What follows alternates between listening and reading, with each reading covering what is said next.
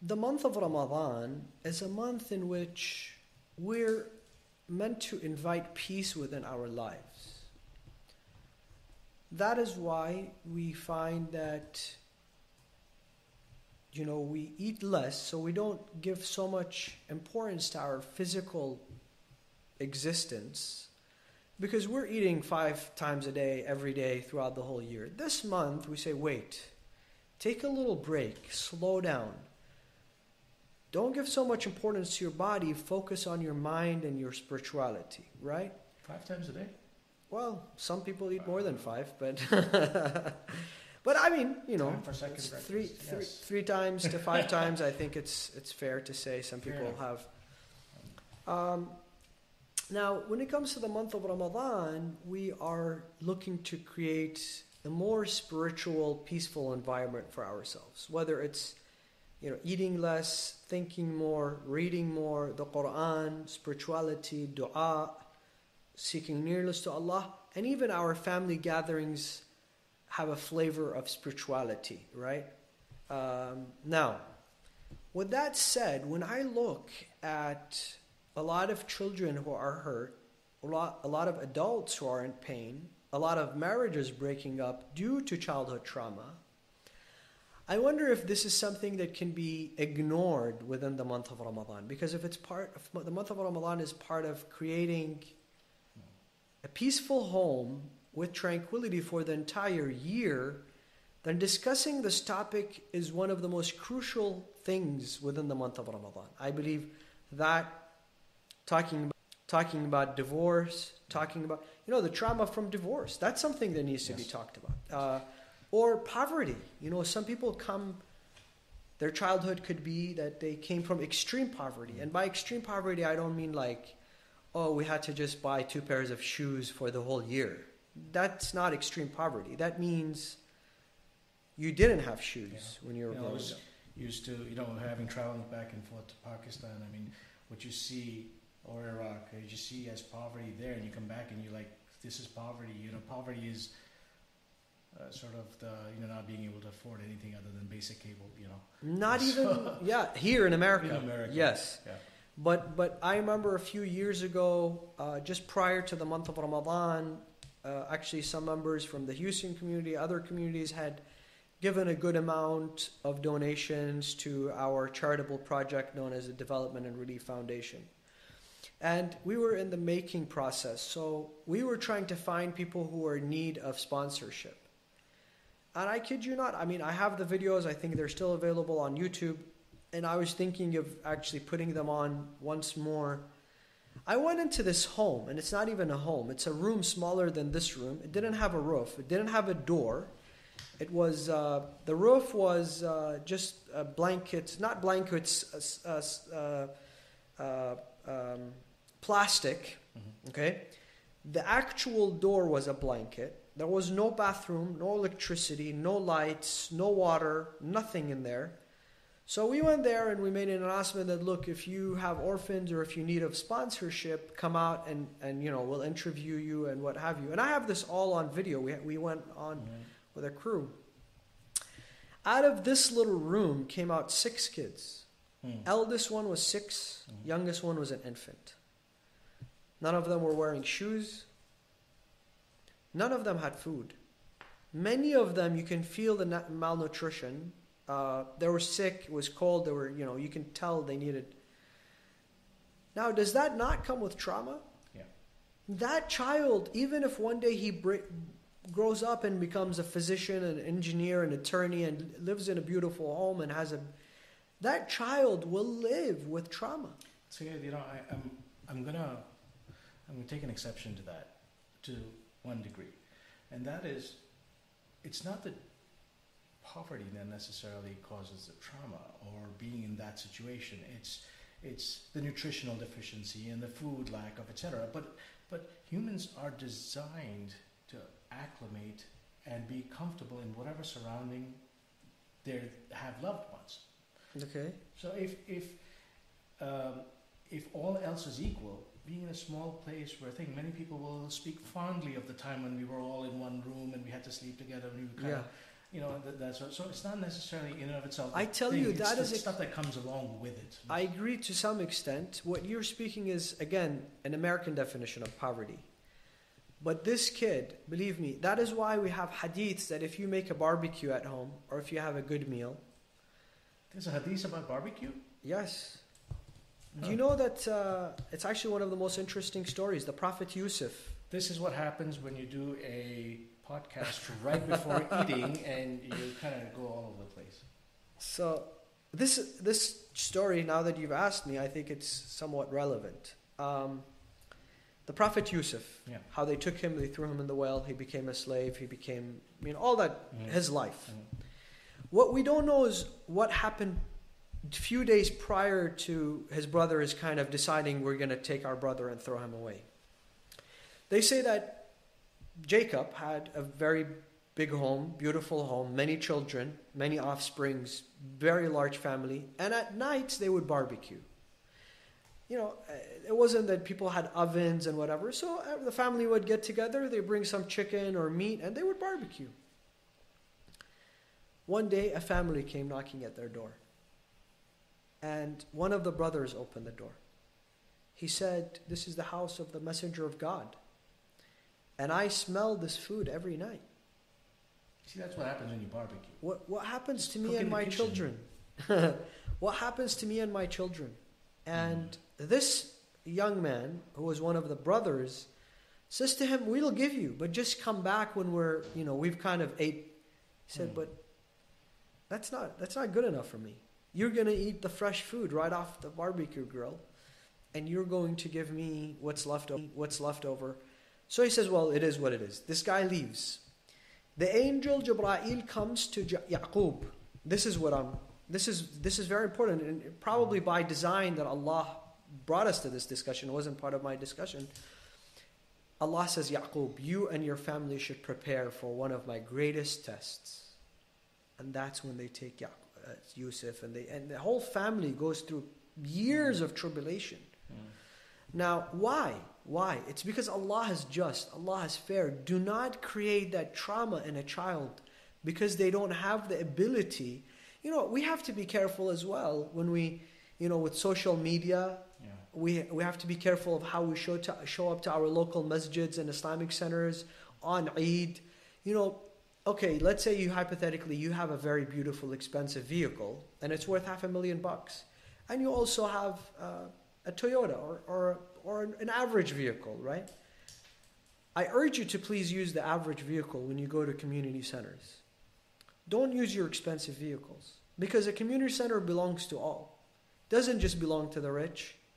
So now the adults will understand, but there's a child. He's 12 years old. His dad's driving a Corolla. You're driving a $200,000 vehicle, right? It could cause some sort of insecurities for this child. So again, not as close to the topic, but something that the month of Ramadan is the month of awareness. It's the month of becoming human beings. So I'm gonna ask you a little bit about the trauma aspect from a Western perspective, or rather the immigrant Western perspective. When I was in school, I had, you have to fast during school day. We come back and you go during lunchtime and you get taunted at certain age groups. Why, they say, "Come sit with us, so you're fine, all right, you're fasting, you can still sit." They'll turn around and say, "Hey, what are you eating? Nut and honey?" So there is a certain amount of inherent ongoing psychological impact that happens with practicing your way of life if it's different in significant aspect from the prevalent way of life. So that was one sort of a silly example, but it was for real. But now you take it another way. I think it went black again. I have to turn it back on. And what I think it is. I think it is the if it's not recording, it sets itself off. So maybe we'll just put that on that way. Okay. Can you press record, the red button on top? There we go. Sorry, folks. We're learning. We're learning. Or the, yeah, that's right. Much better. Thank you. Is it on? Yep. Very good. Folks, I know it's you got a blackout there for a moment, but bear with us. We're right here.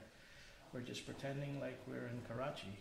But Every few minutes, we're it's also blackout. live on Instagram for people who are annoyed by YouTube. Hop on That's right. Instagram. It's going to be a much smoother sailing.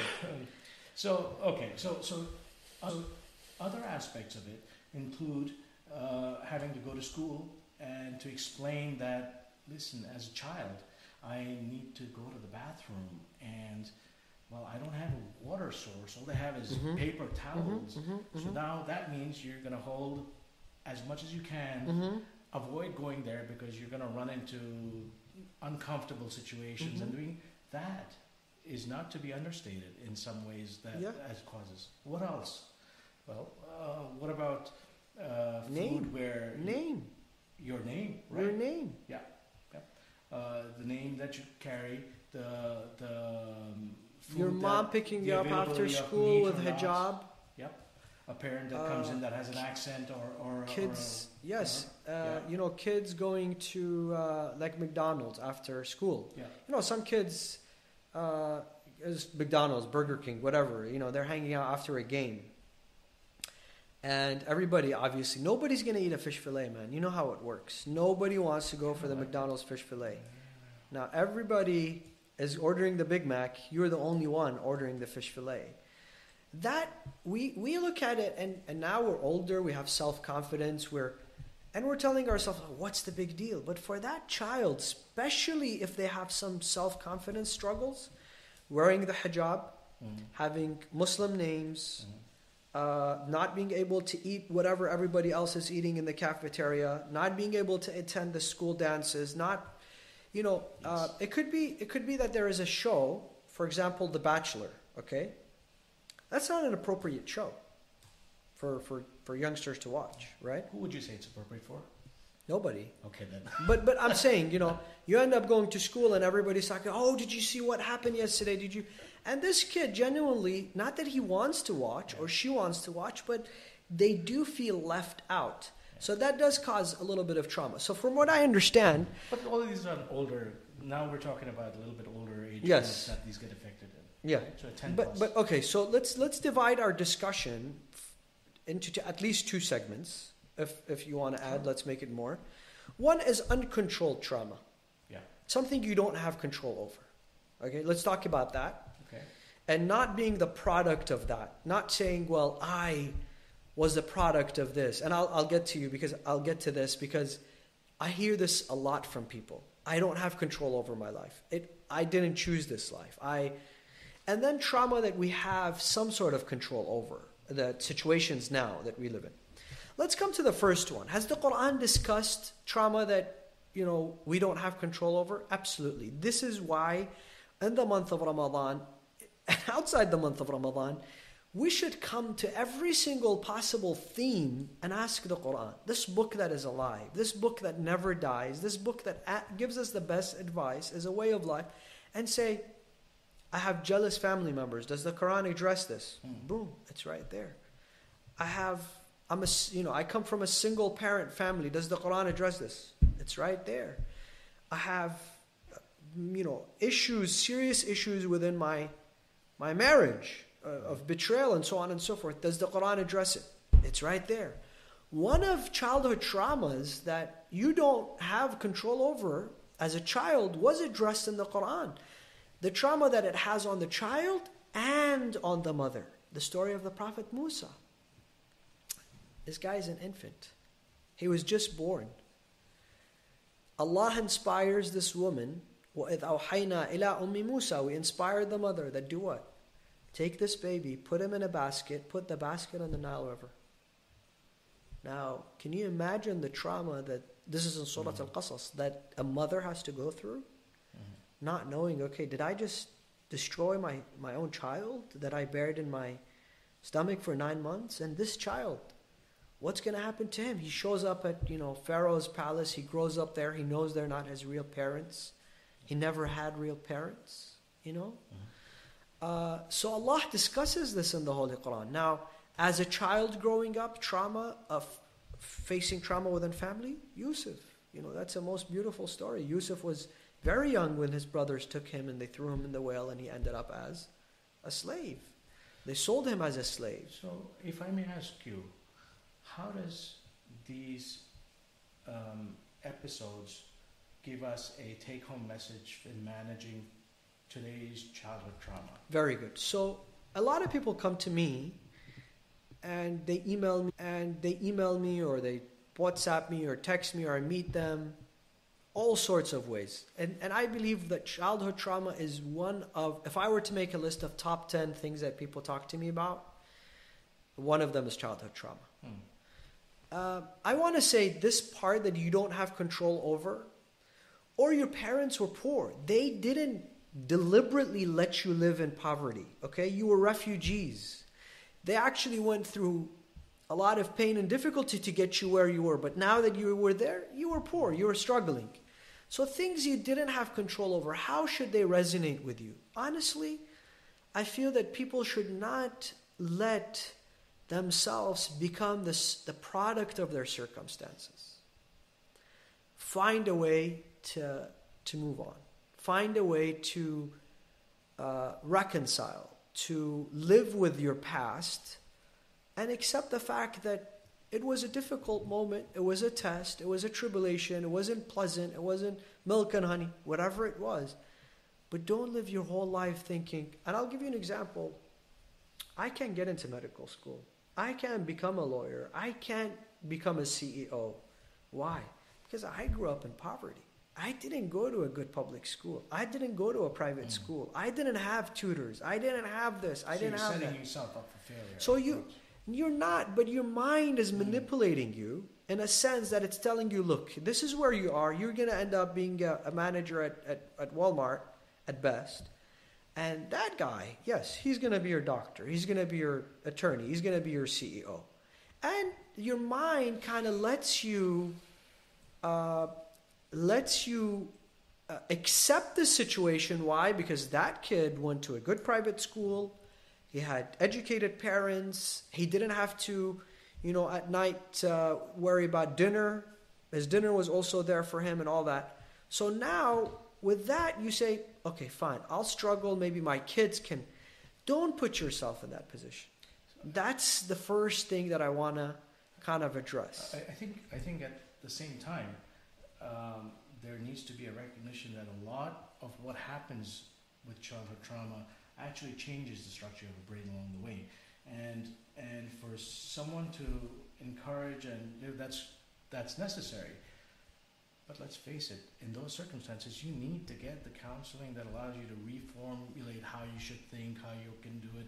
Absolutely. So getting appropriate help is part of. That's exactly what. Yes. And the reason I bring this up is because mental health issues, whether it's PTSD, depression, schizophrenic, etc., are such a taboo in so many of our cultures that so many more can be helped and lead fruitful lives if people would support their need to get the help.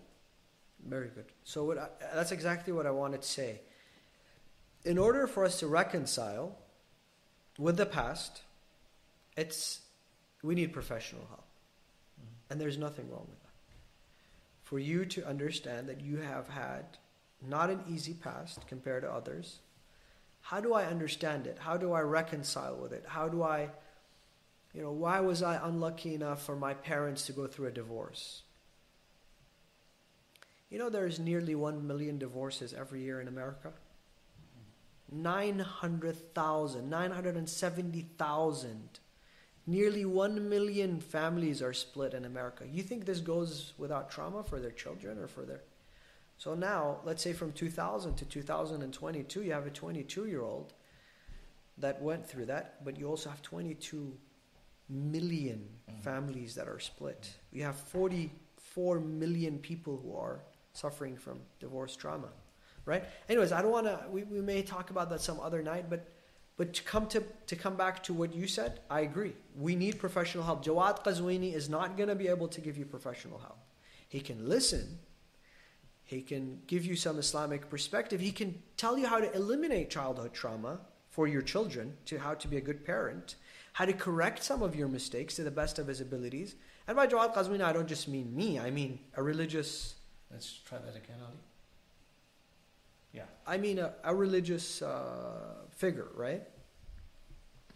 But you need to go to a professional. I mean, this guy, this person, this young man, this young woman has gone through proper schooling, education, case by case, and now they can help you. Now, another thing is I feel that our community don't trust... Okay, I'll tell you what I mean. They may trust you as a psychologist or a psychiatrist, but they're afraid that you may go and share their story. Violate confidentiality. Exactly. And we both know that happens, unfortunately. Yeah. You know, I'll tell you, I think that it may be more of an issue outside the Western areas where there are laws that are very prohibitive against that kind of behavior, and people take an oath for that, perhaps. We have about a minute or so left. I want to mention one more thing, and I want to hear your take on this. Childhood trauma, do you think it plays a role with believing and practicing religion? Absolutely. Absolutely. I believe a lot of kids that come to me, and you tell me your take, a lot of kids that come to me, and by kids I don't mean like 5-year-olds. No, I mean 20, 16 to 30, 35 years old. They come to me and say, as young men and women, I don't believe in God, or I don't like Islam, or I don't recognize myself as a Muslim. In fact, Pew did a research about this, and they came up with 27%. 27% of American-born Muslims, by the time they become teenagers, they do not identify themselves as Muslims. Now, we're sitting there still talking about the most irrelevant things, and 27% of our population is leaving the religion of Islam. When I get into a discussion with them, what I can kind of find is that the parents were the authority in their lives, and they abused their authority. I mean, like the house was a boot camp, a lot of abuse, okay, whether it's verbal abuse, whether it's physical abuse, whatever it was, just a lot of mistakes, right? Now, God is also an authority. Because they feel that this authority has been so detrimental in my life, why would I want another authority? And most probably, every time the parents abused them, they used God. Yeah. Even in non-religious families. It's very, very, very funny. There's a comedian that says, my grandma used to take me as a child to the casino and say, before you basically pull the, whatever it's called, the slot machine, you have to do a salawat. So he said, as a child, I was telling her, listen, this is wrong. I mean, God doesn't want us to be here. And he said, when I would do it, and I wouldn't say salawat, she'd be so upset. It's like, this is why we lost, right? So, jokes aside, do you think that, a lot of our unfortunate, Islam, Muslim atheist movement, anti-Islam movement, not identify, does that have to do with childhood trauma? I don't know. It's an honest, I don't know. But that is worth discussing as to how parents deal with these questions that come up. One, what's traditionally would be done. For example, if your child came up and said, I want a tattoo, and if you're from a very traditional family, you absolutely have one reaction, whereas as a parent who needs to keep your child in a way that healthy and non-traumatic might have a very discussion. So some of these perhaps need to be brought up more. So in the interest of time, though, we're past a couple minutes, and I want to really say thank you to everyone for bearing with us with our technical difficulties, which is a perennial thing. I think if everything was perfect tomorrow, it would be shocking. So let's just hope for the best here. I want to give a quick shout out to our helpers, Ali and Musa. Where are you, Musa? There you are. Thank you very much. Who've been helping us control that part of it. And inshallah, we'll plan to be back tomorrow with a similarly interesting topic, which we expect to post shortly. Yes, absolutely. So Now it's time to talk about food. food. Yeah, I thought so. What do you crave today? Chinese food? Chinese. You? Sushi. Oh my Really? God. Sushi. That's pretty close. Oh, that's pretty good. Yeah. Well, thank you very much, guys.